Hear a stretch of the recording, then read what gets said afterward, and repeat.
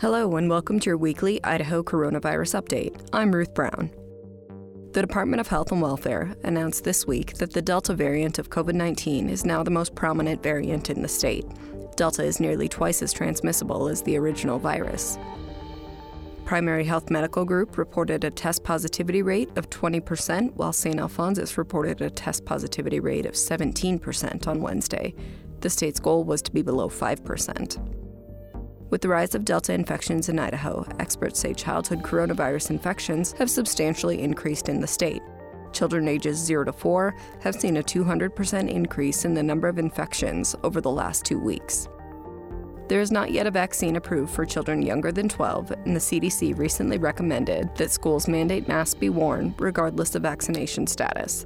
The Boise School District Board of Trustees on Tuesday announced masks would be required for students and staff in the next school year, regardless of vaccination status.